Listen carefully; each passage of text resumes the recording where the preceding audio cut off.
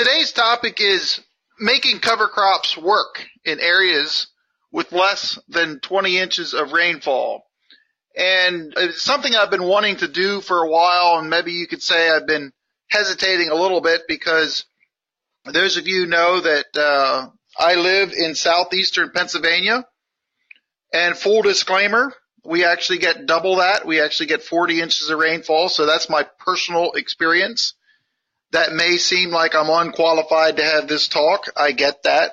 That being said, I've been to dry land areas around the world, and I have been observing what goes on there. And the nice thing about it is there certainly are principles in cover cropping that do apply literally worldwide, no matter what your precept is, anywhere from 10 inches annual to over 100 inches annual. I've seen cover crops working in all those scenarios. And I like to remind my dryland friends that just because I get 40 inches of rain a year doesn't mean that's all just glory, because being too wet sometimes can be just as detrimental as being too dry. So I just wanted to kind of put that out there right up front here, that that's where I'm coming from. I'm looking forward to some folks I see on here that could maybe chime in later on at the end and comment and so forth on this topic, because I'm sure there'll be some good ideas that can be shared. So you asked the question, well, how can you grow cover crops in a low rainfall area? They take up moisture, right? Well, yeah, they do take up moisture, but what's our option? Is this our only option? You see this picture here of basically fallow-tilled soil, and this happened to be in Australia. I'm going to draw heavily on Australia today because that's where most of my experience has been, in dryland areas. And I've been up to Derek's region and other people, Saskatchewan, Alberta, western U.S., over in Eastern Europe. I've been in areas that have had that average less than 20 inches of rainfall. So, you look at this picture here, and knowing the group that I'm talking to, you're like, well, it's definitely not what we want to see. So how do we grow cover crops? And what is the point of growing cover crops in a low rainfall environment? And it's against the backdrop of the question, can I use available moisture to be able to grow a plant that may not help my cash crop? First of all, I just mentioned before I even go down this list here, what does nature do? When you leave nature go, even in dry areas, there tends to be some plants growing. So we know that it is indeed possible. So some of the key concepts here for low rainfall areas, and I'll just say a lot of these you've seen before for other areas, but there's some of the ones that I came up with here. And maybe, I'm not saying this is the most important, but it's certainly one of the most important. They're feeding the biology of the soil. I think we're finding out now that is huge in the long-term investment in our soils, is to feed that biology, and you have to use plants to do that. Yes, you can bring in compost and you can bring in different amendments and stuff, but that works in certain situations, but that's cost prohibitive, and it's just not available in a lot of areas. So having the option, it brings us back to the only option then of growing plants, because we know that works. And if we can, of course, manage for the diversity of the species, and I'm going to say not just in cover crops, but also in cash crops as well. The soil doesn't know if a plant is a cash crop or a cover crop. So if we can have diverse species, that is definitely going to build a foundation of success. And I'll just point out again, the Derek Axton is on here from Saskatchewan, is using companion cropping or multi-species cash crops growing together. And that's a kind of a new area of growing, of farming. And he's in a dry area. And I'm trying to mimic some of those things even on my farm where I can. So the diversity of species is very, very important to make this work. And then here's what flies in the face of conventional wisdom, having something growing year-round, because agriculture has evolved in the dryland areas to save the moisture for the cash crop. Just from a theoretical viewpoint, that may seem like the way to go, but now looking at what we know now and the effectiveness of biology, and I would say building case studies, if you will, of farmers who are successful in using cover crops in low fall areas are indeed trying to grow something year round. And so what are the benefits we get out of this? Well, some of it is keeping the soil cooler. Just because we have a plant growing there, it literally blocks the sun and keeps the soil cooler through shading. Now I'm going to talk about temperatures later on and how that affects soil life, but I'll just leave that for now. And then, of course, the big one here is water management. Just going to go through these, and we're going to discuss them a little bit more broadly later, but water infiltration, being able to capture the rain as it falls from the sky, being able to hold the water that falls, limiting erosion from wind or from water, and then also limiting evapotranspiration. So these are some of the things that are really, really important, and it does vary. That last one there varies depending on what part of the latitude you are. As we were discussing before we came on here, it makes a difference if you're in northern latitudes versus southern latitudes. The intensity of the sun and all that does indeed have a role in how this all works out. So I think, first of all, at the outset here, I want to just make a comment, and I just put this slide in here about adjusting expectations in dry areas. I would have to say that there's more management that comes into play when you're working in a dryland environment. You could say it's a little less forgiving. I'm not sure if it's more risky. I didn't want to put that up there. It's only more risky if you don't know what you're doing. So I just kind of want to mention that. So, when you're in dryland, less than 20 inches of rainfall, to be able to make this work, it's not going to be a cookie cutter approach. And this applies to any cover cropping, but more so with working in dryland areas. And we'll talk a little bit about that as we go through. But I just think to be fair to the topic, adjusting expectations, I think, is important, because the dryland areas essentially mostly have not been the leaders of the cover crop movement. However, that being said, in those areas, there's beginning to now emerge a group of, I'm going to call, very top level manager type farmers that are indeed making it work. So again, just a little perspective here on my approach to all this and my approach to the topic today. So I've been to Australia a couple times. This is Josh Walters, southeastern Australia. He said a statement that I've used frequently. Those of you who have heard me speak live have probably seen this slide.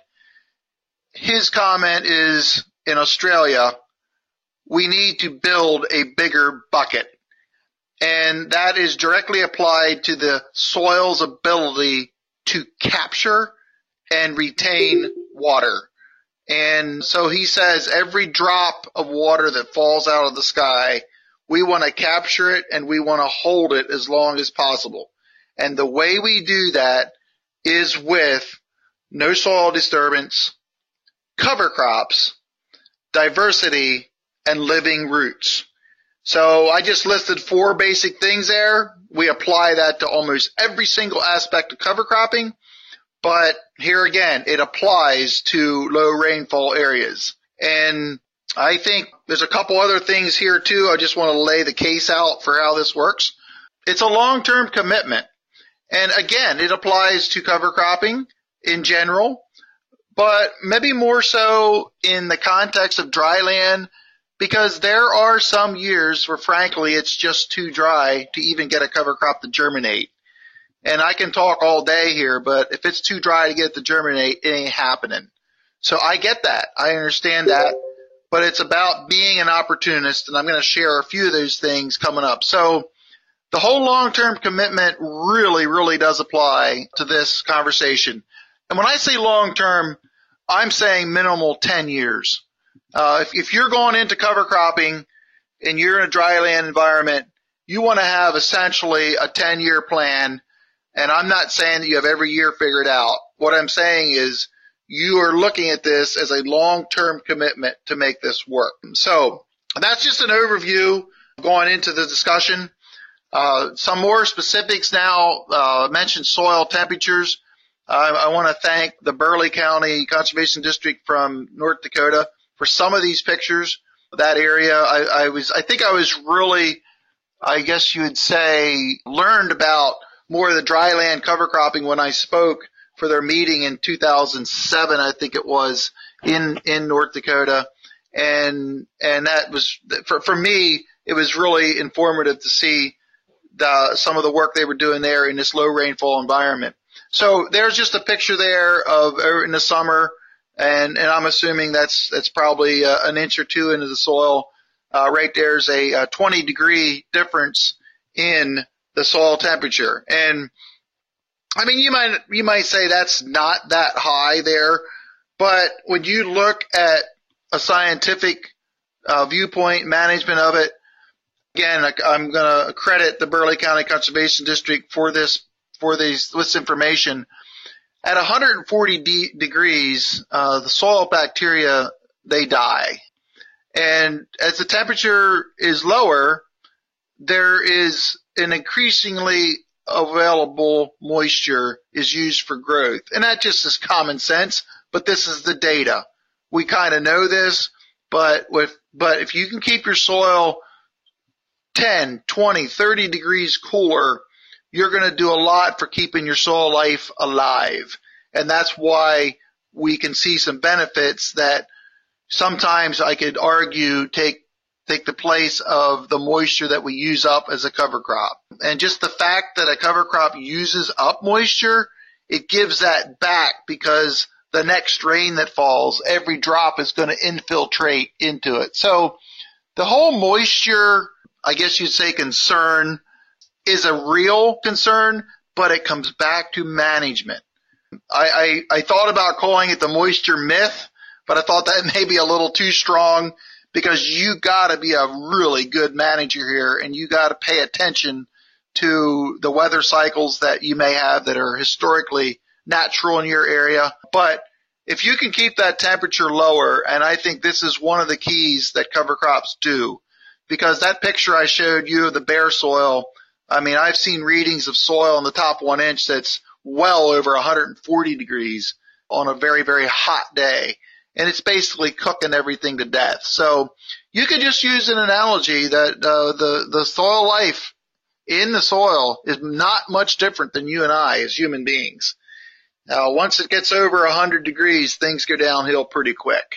And so that's again, just a good analogy I feel that we can use here when we think about what we're doing to our soil when our soil is not covered. And honestly, I know enough farmers who are doing this that I can't think of a good reason to do a fallow, situation in any given crop rotation. So now I teased you a little bit in some of my promos for this here about the driest area in the world that are successfully growing cover crops. The farmer here, who happens to be the fellow, the fourth one in from the right, the blue shirt, looks like he might be holding water container or something. This is on his farm near Adelaide, Australia. And he said, I just have to go on what he said, that they're looking at about an average of a 10-inch rainfall annual is their average, 10 inches in a year. And he made the comment that he thinks he might be the driest farmer in the world growing cover crops. And this is with no irrigation.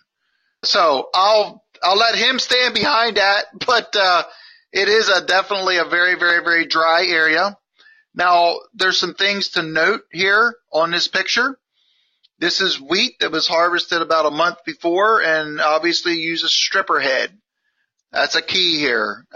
Again, that's to keep the soil covered, and it's also to inherently then also allows the rainwater to infiltrate better.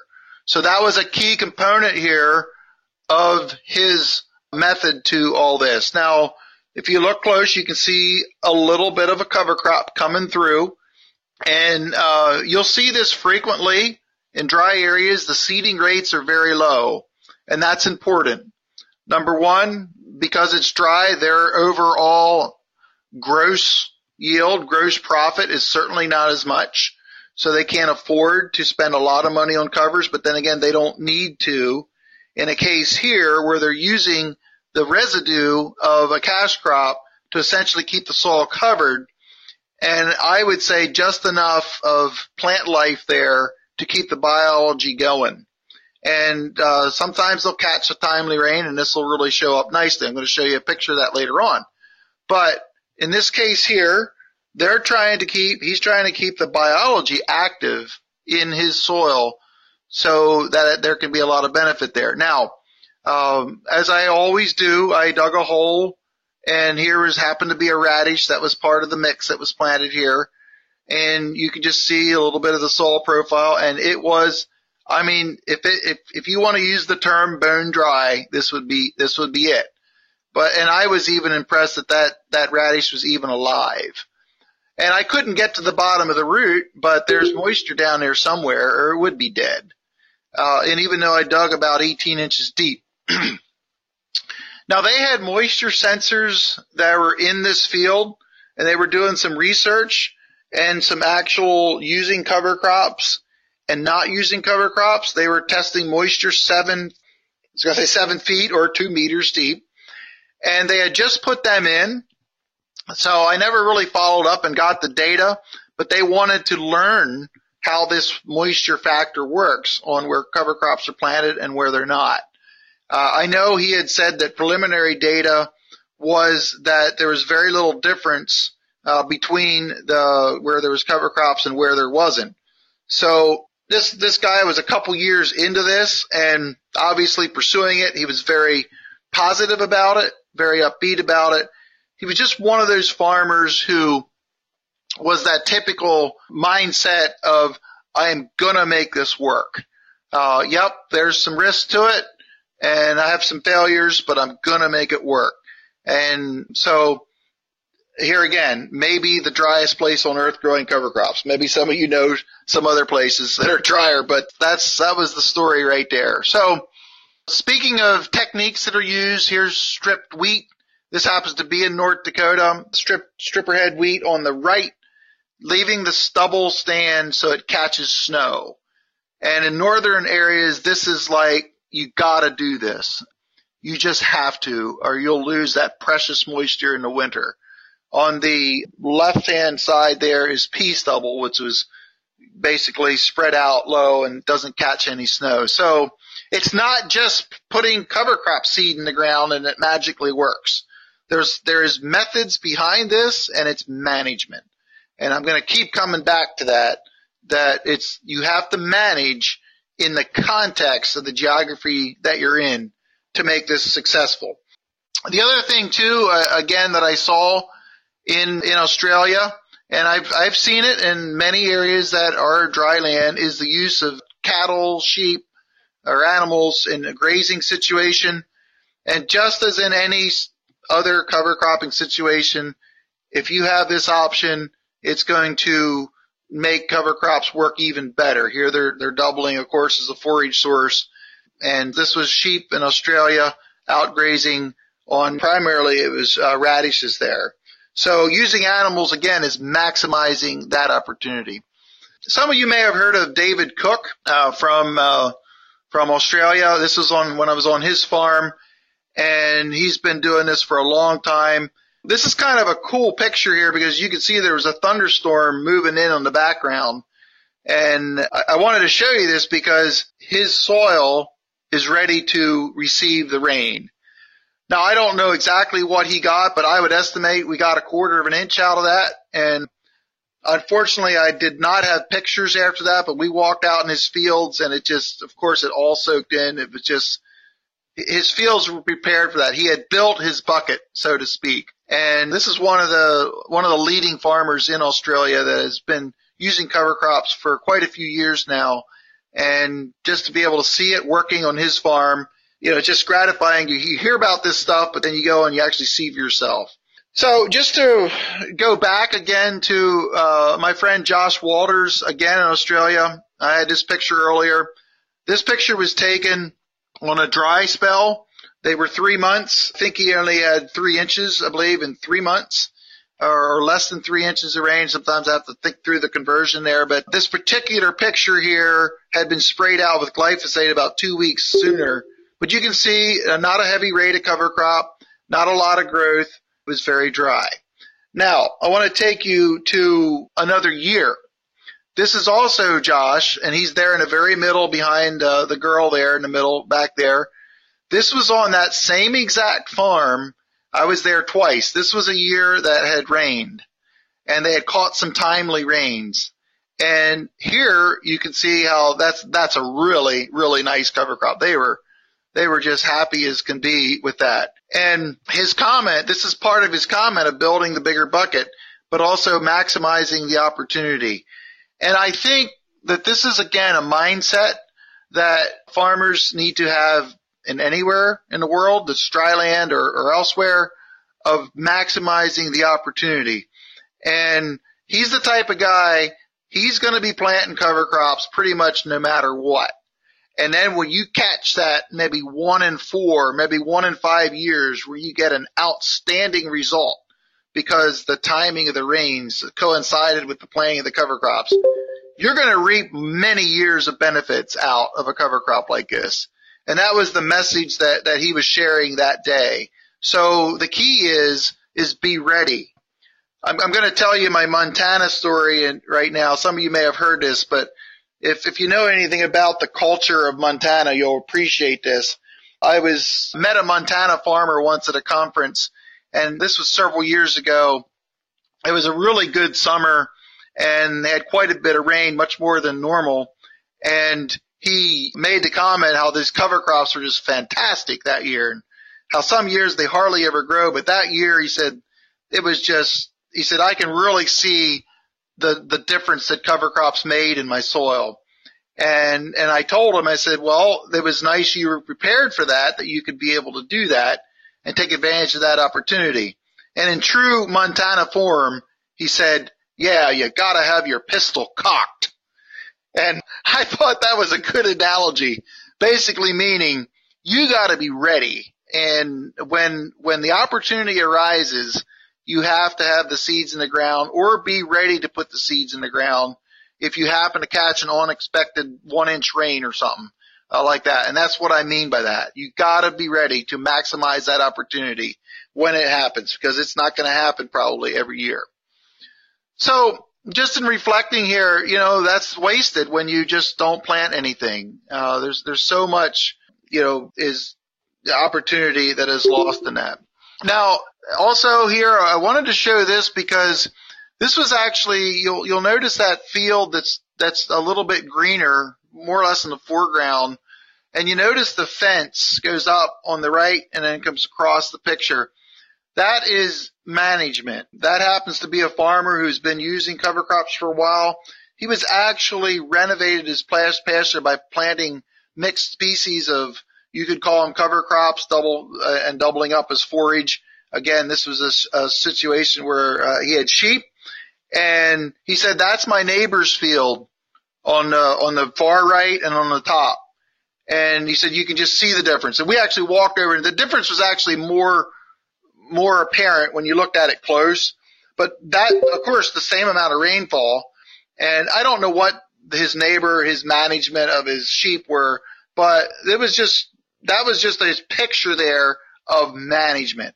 And basically his point was keeping mixed species growing there, keeping the diversity even in his pasture ground there. So that was just an opportunity to see that. Now, most all my talk today is geared to where the non-irrigated areas. I wanted to show you this picture here. Again, Australia, limited irrigation. They had availability of some water, and they basically, their idea was dedicate the water that they had to getting the cover crop growing, basically just to get it germinated. And this is some of the plots that were in there. So again, where water is limited or where you just don't have a lot of opportunity, how do you manage that? And of course, if it never gets started to grow, it'll never grow. So their feeling was in years where they don't catch a timely rain, it paid them to irrigate to get their cover crop coming up.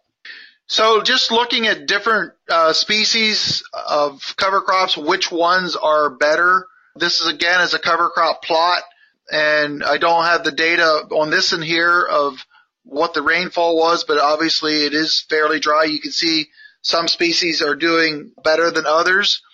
Then here is one of the driest ones I saw. This literally was only 1 inch of rain in 3 months. Very little growth this year in this situation here. So if you look through the plot more on the left, the upper left-hand side, you'll see some that hardly grew at all. And I did not get the list of these species, but I do remember, and this is coming from, my travels and so forth, what some of the better ones are. And there's nothing new on here. There's no magical drought-tolerant cover crop that I'm aware of. But sorghum Sudan looks strong. Sun hemp is decent. Some of the millets, there's a lot of different types of millets out there. Sunflowers seem to do well. All of these have somewhat of an aggressive rooting, which makes sense. So this is some of the ones you could plant in the summer. You could throw radishes in there in the summer if you wanted. In the fall, radishes always look fairly good in these situations. Again, it's because of the taproot that can go down and find moisture. Cereal rye is good. Some varieties of triticale. Annual ryegrass, I was hesitating if I should put this up here or not.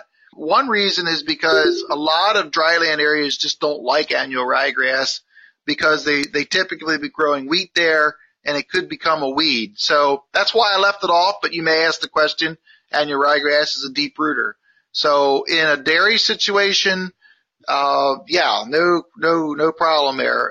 Cash grain, small grains, you might want to be careful of putting annual ryegrass in this type of a region. So what about cover crop seeding rates? I mentioned that. This here farmer was very, very happy with this rate of radish. It was he wasn't sure, between 1 and 2 pounds an acre. That's about what it looked like. But that, and again, someone has been growing cover crops for a while. So it's just, in this case, his goal wasn't to have 100% foliage covered. You can see that there is still some residue left there.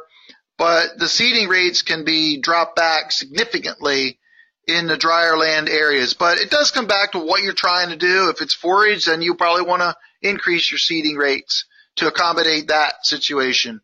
If you have enough of residue there from a previous crop or residue, you don't have to have 100% coverage, because not only is it a seed saving cost, the biological effect, those roots go out, they go down, but they go out and they're in the soil profile. So they're doing some good. And I'm just giving a general statement here that in this case, lower seeding rates are pretty much a standard for low rainfall areas.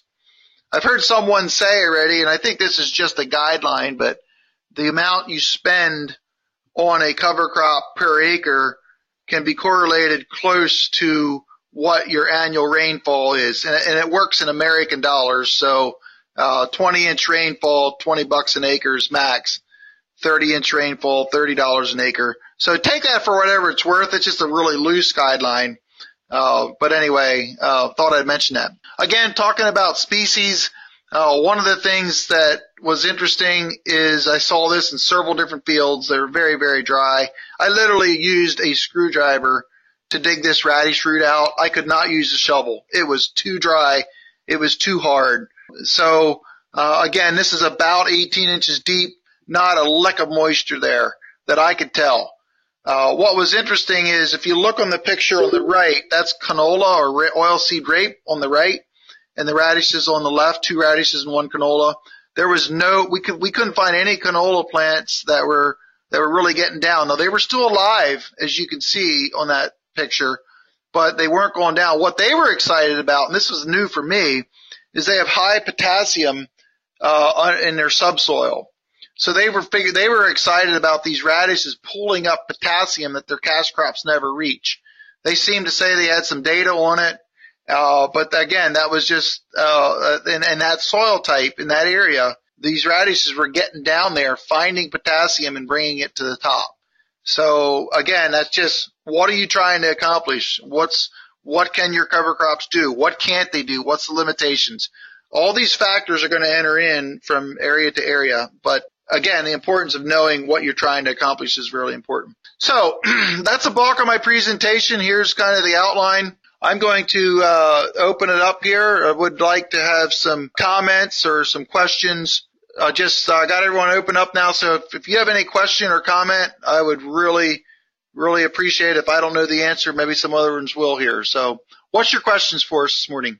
Steve, this is David. Yes. Ma'am, I'm just curious, what percent organic matter, those slides you showing from down under there, are they achieving with those cover crops? And is they kind of comparable to, I noticed you got some wooded areas in the background. I mean, that's kind of what we always talk about. You can't get 8%, but you ought to be able to get something close to what's in those undisturbed natural areas.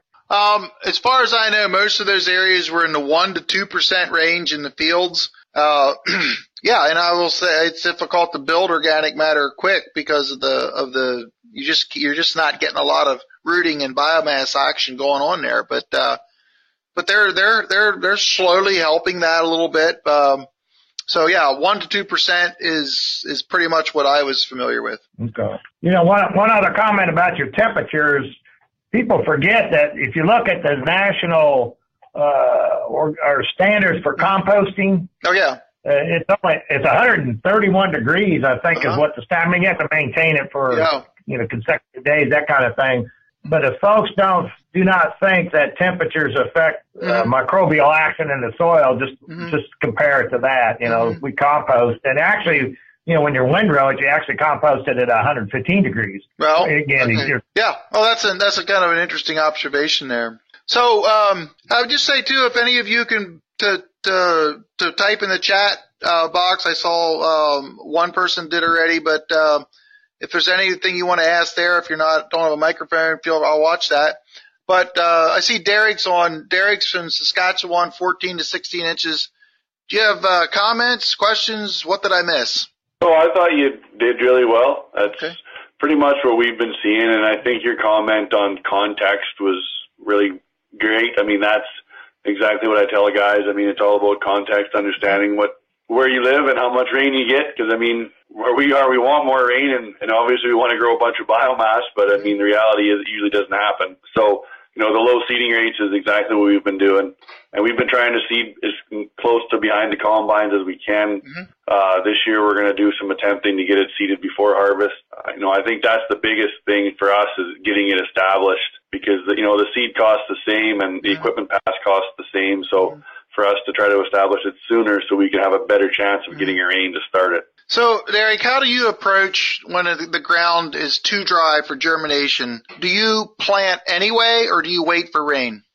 We did this year. We seeded a couple of 1,000 acres behind the combines, and it's the first time I've seen it sit in dry dirt for just about 6 weeks, almost 2 months, some of it. Wow. And then the end of September we got some rain and it grew. And I was starting to wonder if it was going to grow in the spring, but it did come finally. Okay. So I guess I'll just mention the worst thing that could happen is you get a very light shower of rain that germinates the cover crop, and then it's just not enough moisture to keep it living. So that's the risk you take in doing that, correct? Absolutely, yeah. And we did have that happen. The very first field we seeded back in, it would have been almost the end of July. That happened to us, and we lost probably 50 or 70% of it. It germed and died. Absolutely, yeah. And I just think that is something that you need to tell farmers It's the risk they assume, because we assume that same exact risk in our cash crops. And when it fails, we understand it. Sometimes cover crops get a bad rap, but it's a risk. It just is. And I think it's important to share that. Well, any other comments, Derek, while you're on, because you live this every day? Do you want to just briefly mention your companion cropping, your cash crops, to whatever degree you want to, just what you're trying to do there? Well, no, I guess a quick note, like on the covers that work well in dry land that we've noticed, that your list was really pretty much bang on. The other one we noticed that we really liked was safflower. Oh. We thought it did really well in the dry land. Last year in our plots, it was probably the one that seemed to care the least about the drought. It looked pretty good. Okay. I will take note of that. Good. Yeah, we were quite happy with it. So, and it produced really well, considering, compared to all the other species we had out. So, as far as the intercropping, I mean, yeah, all of our broadleaf, we started in 11. Andy Kirschman's on too, and maybe he can chime in, but we started in 11. I think Andy was maybe even ahead of me a couple of years on that. Uh-huh. And, we started with fairly basic, but we started adding legumes to our non-legume broadleaf crops. Like, we started with canola and we graduated to mustards. Yep. Yeah, and that's how we've been doing all of our broadleaf acres now for the last 3 years. Uh-huh. But this year we're going to add legumes to everything. We're going to there won't be a monocrop on the farm. Okay, so that's great. I knew you were headed that way, and for some people that's like you're out of your mind territory, but there's certainly growing momentum for that kind of stuff, but you got to know what you're doing to do that. Yeah, Andy, do you want to chime in here? Andy's from Alberta. If you could get your microphone on there, Andy, and just any comments, thoughts, suggestions? Well, maybe I was ahead of Derek, but I definitely didn't implement on the number of acres. I started with 20 acres one year and had to swap it. It was canola on an intercrop, but I think the seeding rate is something we still have to work with. Mm-hmm. We see all those pictures of 6,000, 7,000, 8,000 pound an acre biomass rolling rye down, and boy, do we think that looks good. But that takes years of our moisture to grow that, so it probably isn't the goal that we should have. Right. But regarding covers, we're in I think we're probably a shorter season than Derek. He's a little further south and a little warmer. Mm-hmm. My goal is to start figuring out what we can companion crop, low-growing legumes and other forbs that we can grow with our cash crops, and then the herbicide is something we to figure out. But hopefully we can back off on that as we introduce the diversity anyway. Mm-hmm. Good. Now, I see there's a Justin on here. I'm not sure if this is the Justin from Alberta or not. Just if you can hear me, Justin, I wouldn't mind you. Is this the Justin from Alberta? Yeah. Okay. Yeah, Justin Dubin from Alberta. Okay, good. I didn't see the last name here, so good. Any comments from you about this topic? Yeah, most of our land is irrigated, but I'd say there's a lot more risk where the dry land patches are that have cover crops. See, part of the reason I compare to Australia with us is what Andy was saying, is the season is so short. So if you don't get a little bit of moisture when you seeded that, like, you only got a little bit of time to grow that cover crop, and after that point it's too cold. So I think I'm kind of on board with Andy's idea of trying to get either perennials growing there or establishing something with your cash crop, I guess, what Derek's doing too. So you have some irrigation. Can you justify the cost of irrigation to help a cover crop grow? Yeah. Okay. When I grow a cover crop under irrigation, I irrigate it the same as I would my cash crop. So okay. Awesome. I think it's just as much water, but like in terms of moisture, we would average, I think, about 12 inches a year. Okay. And even with irrigation, like last year, we had about 6 inches of moisture. We're still under that 20-inch limit. So 20 inches is like a lot of moisture to work with for us when you know the possibility of having much less than that there is a reality. So. Yeah. Well, I'd like Monty to chime in here. And while you're getting on, Monty, if you're still with us, a few things in the chat box here. One question of any results of potassium increase in radish cover crops. I mentioned that, and that is indeed, I've seen that in quite a few areas around I'll say U.S. and I'm not sure about Canada, but we've seen some potassium increases, especially when you analyze the foliage of a radish, it will always show very high in potassium. And as far as noticing soil test levels go up, I don't have data on that. I know that's probably the bottom line, maybe the question you're asked, but I do know that it certainly helps in bringing that up there. So anyway, Monty, are you still on? I wouldn't mind hearing your comment about everything here, because Monty spends a lot of time in the drier areas. So what's your comments, Monty? So one of the biggest things we always wonder about is what are we spending water-wise on a cover crop, and what are we saving water-wise because of the cover crop? Either saving from not needing a tillage pass because we've got Roundup Ready kochia, or saving from having cover on the ground and less soil temperature. And working with Jeff Mitchell for about 5 years on this right now. Yep. And he has shown in Central Valley, California, where we have pretty high ET rates, that if you spend about 2.1, 2.3 inches of water on a cover crop, you actually gain about 2.6 to 2.8 inches of water availability later in the season. So there's a net gain? Yeah, he's documented net gain neutron probes, and so working with one of his grad students right now, she should have that published in a peer-reviewed journal. Will be submitted in June. So it's pretty exciting, because at the end of the day, that's the question we need to answer, because in dryland farming or irrigated farming, as a farmer myself and the customers we work with, they wonder, okay, how much water am I wasting? And they think wasting on a cover crop. Right. I can't afford to waste water on it. Yeah. Well, if we can show them that water balance, now we've eliminated a big question in their mind. Yeah. Yep, for sure. Other questions from anyone? Hey, Steve, it's Wayne. Yes, Wayne. Question on the safflower there. How late can that be planted in the fall? That's a question Somebody for Derek, mentioned that. if you're still on, Derek. How late can you plant safflower? Are you talking about Montana now, Wayne? Yeah, that's correct. How'd you like my analogy there? Yeah, that was pretty good. That's typical. Yeah, Derek, I don't know if you're still on. What's the planting window for safflower? The stuff I did was in June that we got good growth on. I didn't add it to my late season mixes. It was just in our full season covers that we grazed. Gotcha. Okay. Well, I didn't. Okay.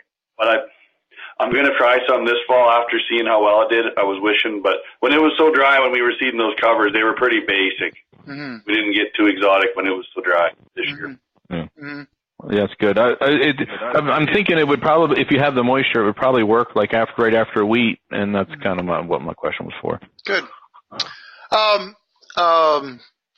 Kabar from California, NRCS, has a question here in the chat. What I understand, or as a comment actually, and I want to follow up. What I understand, the radish is mining for potassium, or for phosphorus, since it doesn't have any mycorrhizal association, and I think that is a correct statement. And just again, we're talking about getting nutrients up and so forth. Indeed, because radish is a brassica, it does not host mycorrhizae, but it does search out and collect phosphorus as well. So that's a good comment there. So, are there any questions about anything in cover cropping? I'm gonna just post the next topic that we're going to do here next week, but any other questions at all? Let's just open it up to anything else. Any other questions you might have? You can stay on this topic as well, but just want to I've got a question for you guys. Yes, Eric. This is Eric in South Dakota. So we typically end up trying to ask ourselves the same question from year to year. Is it too dry to seed a cover crop? And so has anybody messed around with trying to seed deeper and then either adjust your closing wheels to not close the seed trench, or maybe just lightly close it, you know what I mean? Seed deeper to try to seed into moisture, but then not bury the seed so deep. Does anyone have experience on seeding deeper, just to get moisture, but then not closing the seed trench so the seed has a chance to get up? I just have a comment about that. I think that's a great idea for funneling what moisture you do get into the seed trench. And it's also a good idea for helping break wind at the soil surface. So for those two reasons, it's really good. I mean, in Mexico, they use some of that planting technique where they'll plant it in a valley in order to draw water to it. So I have not seen it done, but I just wanted to throw that out there. Well, and I'll chime in here too. I have seen, again, going back to Australia, where they're planting wheat literally 6 inches below the soil surface, but the design of it was the wheat seed was only covered by about 2 inches, so there's like a 4-inch divot, if you want to call it that. Now that takes a lot of horsepower. It's essentially like strip tilling, but that's the way they get it up and going. And I'm not saying that would be very aggressive tillage to do that, but it certainly is a technique. Now, personally, once we were very dry here on my farm, and yes, we do get dry.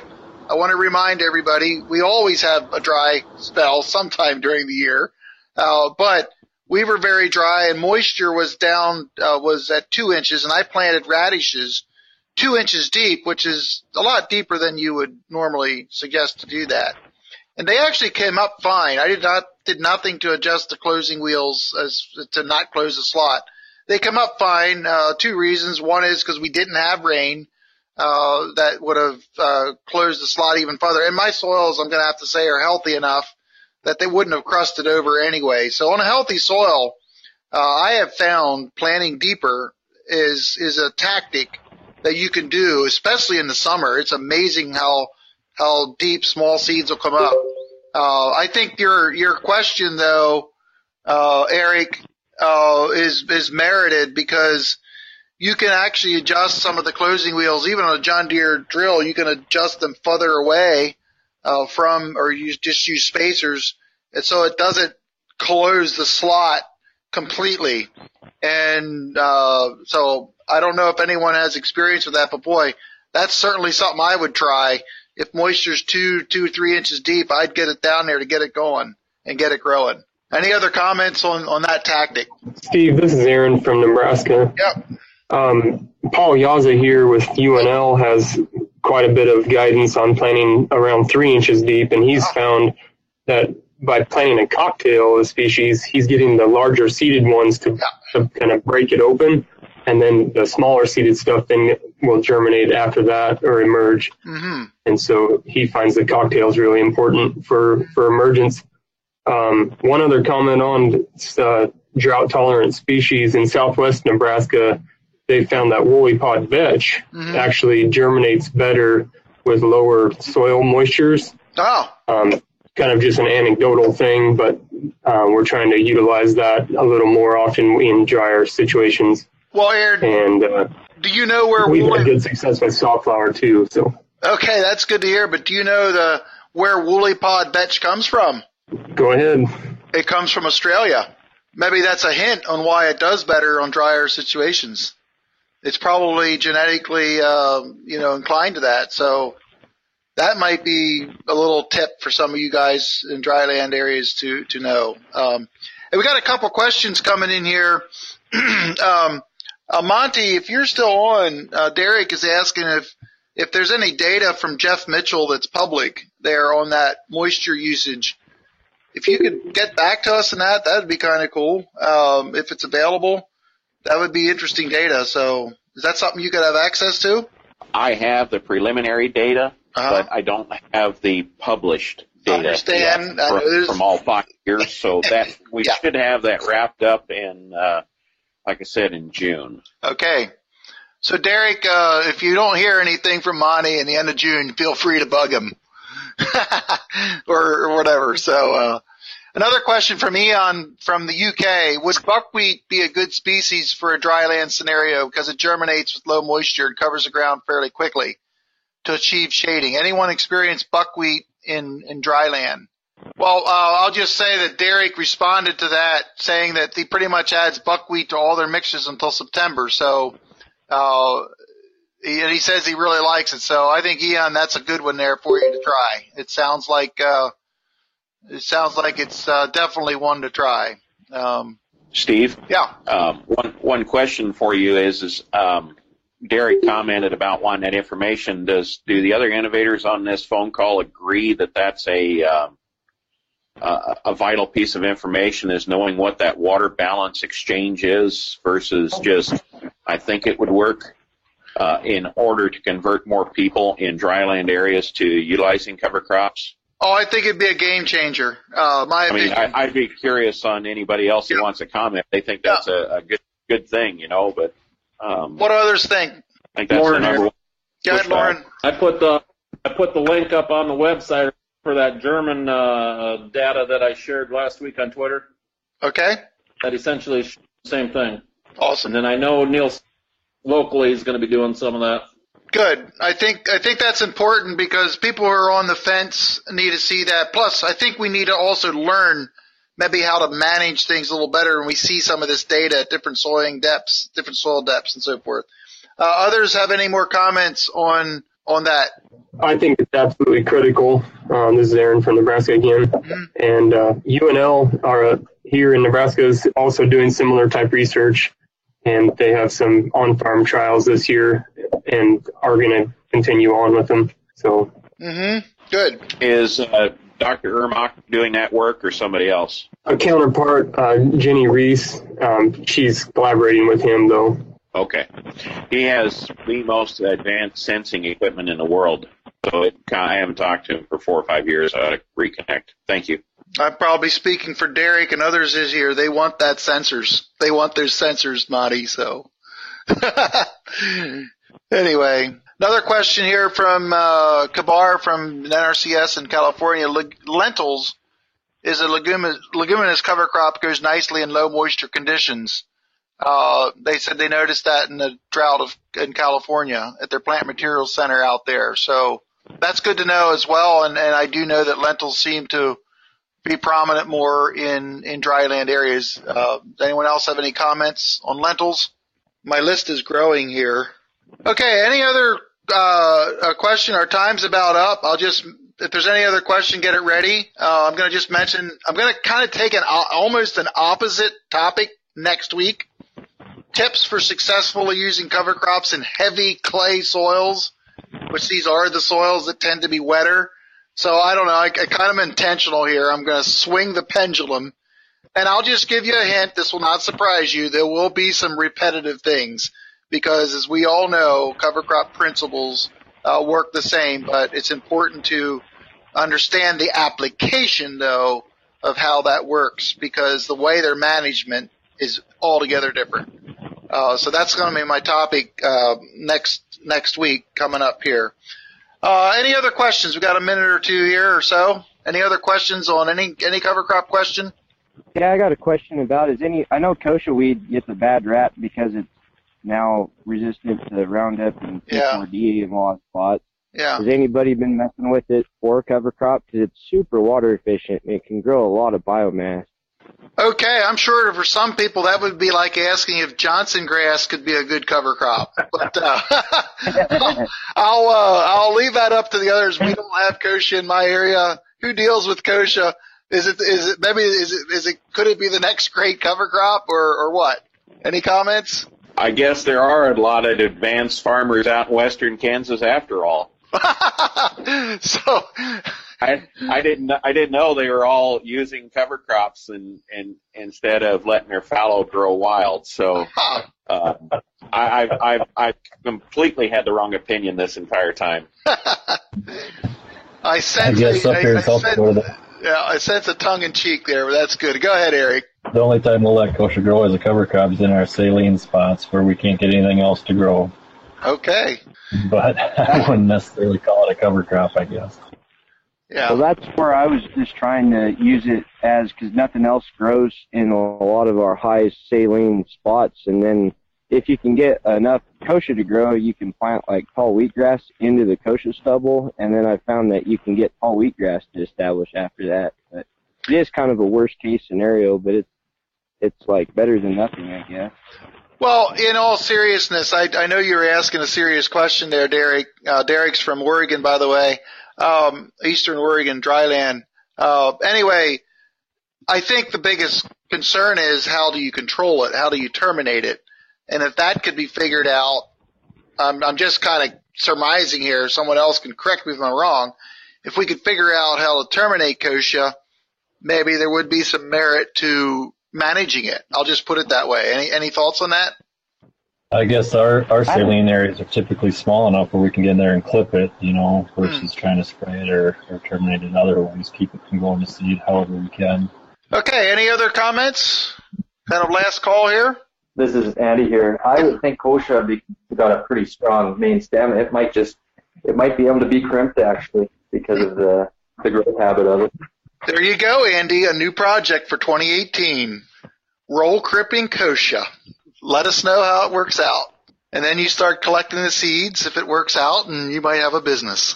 Anyway. Yeah, I think brown fallow would be a real good cover crop for other people as well. So I have really good ideas. This is not close to me. Okay, gotcha. Hey, well, I just want to thank you all. Great question, great discussion today. Appreciate your support. We'll look forward to seeing you on Facebook discussion group or next week. And have a great week as you're getting ready for planting. See ya.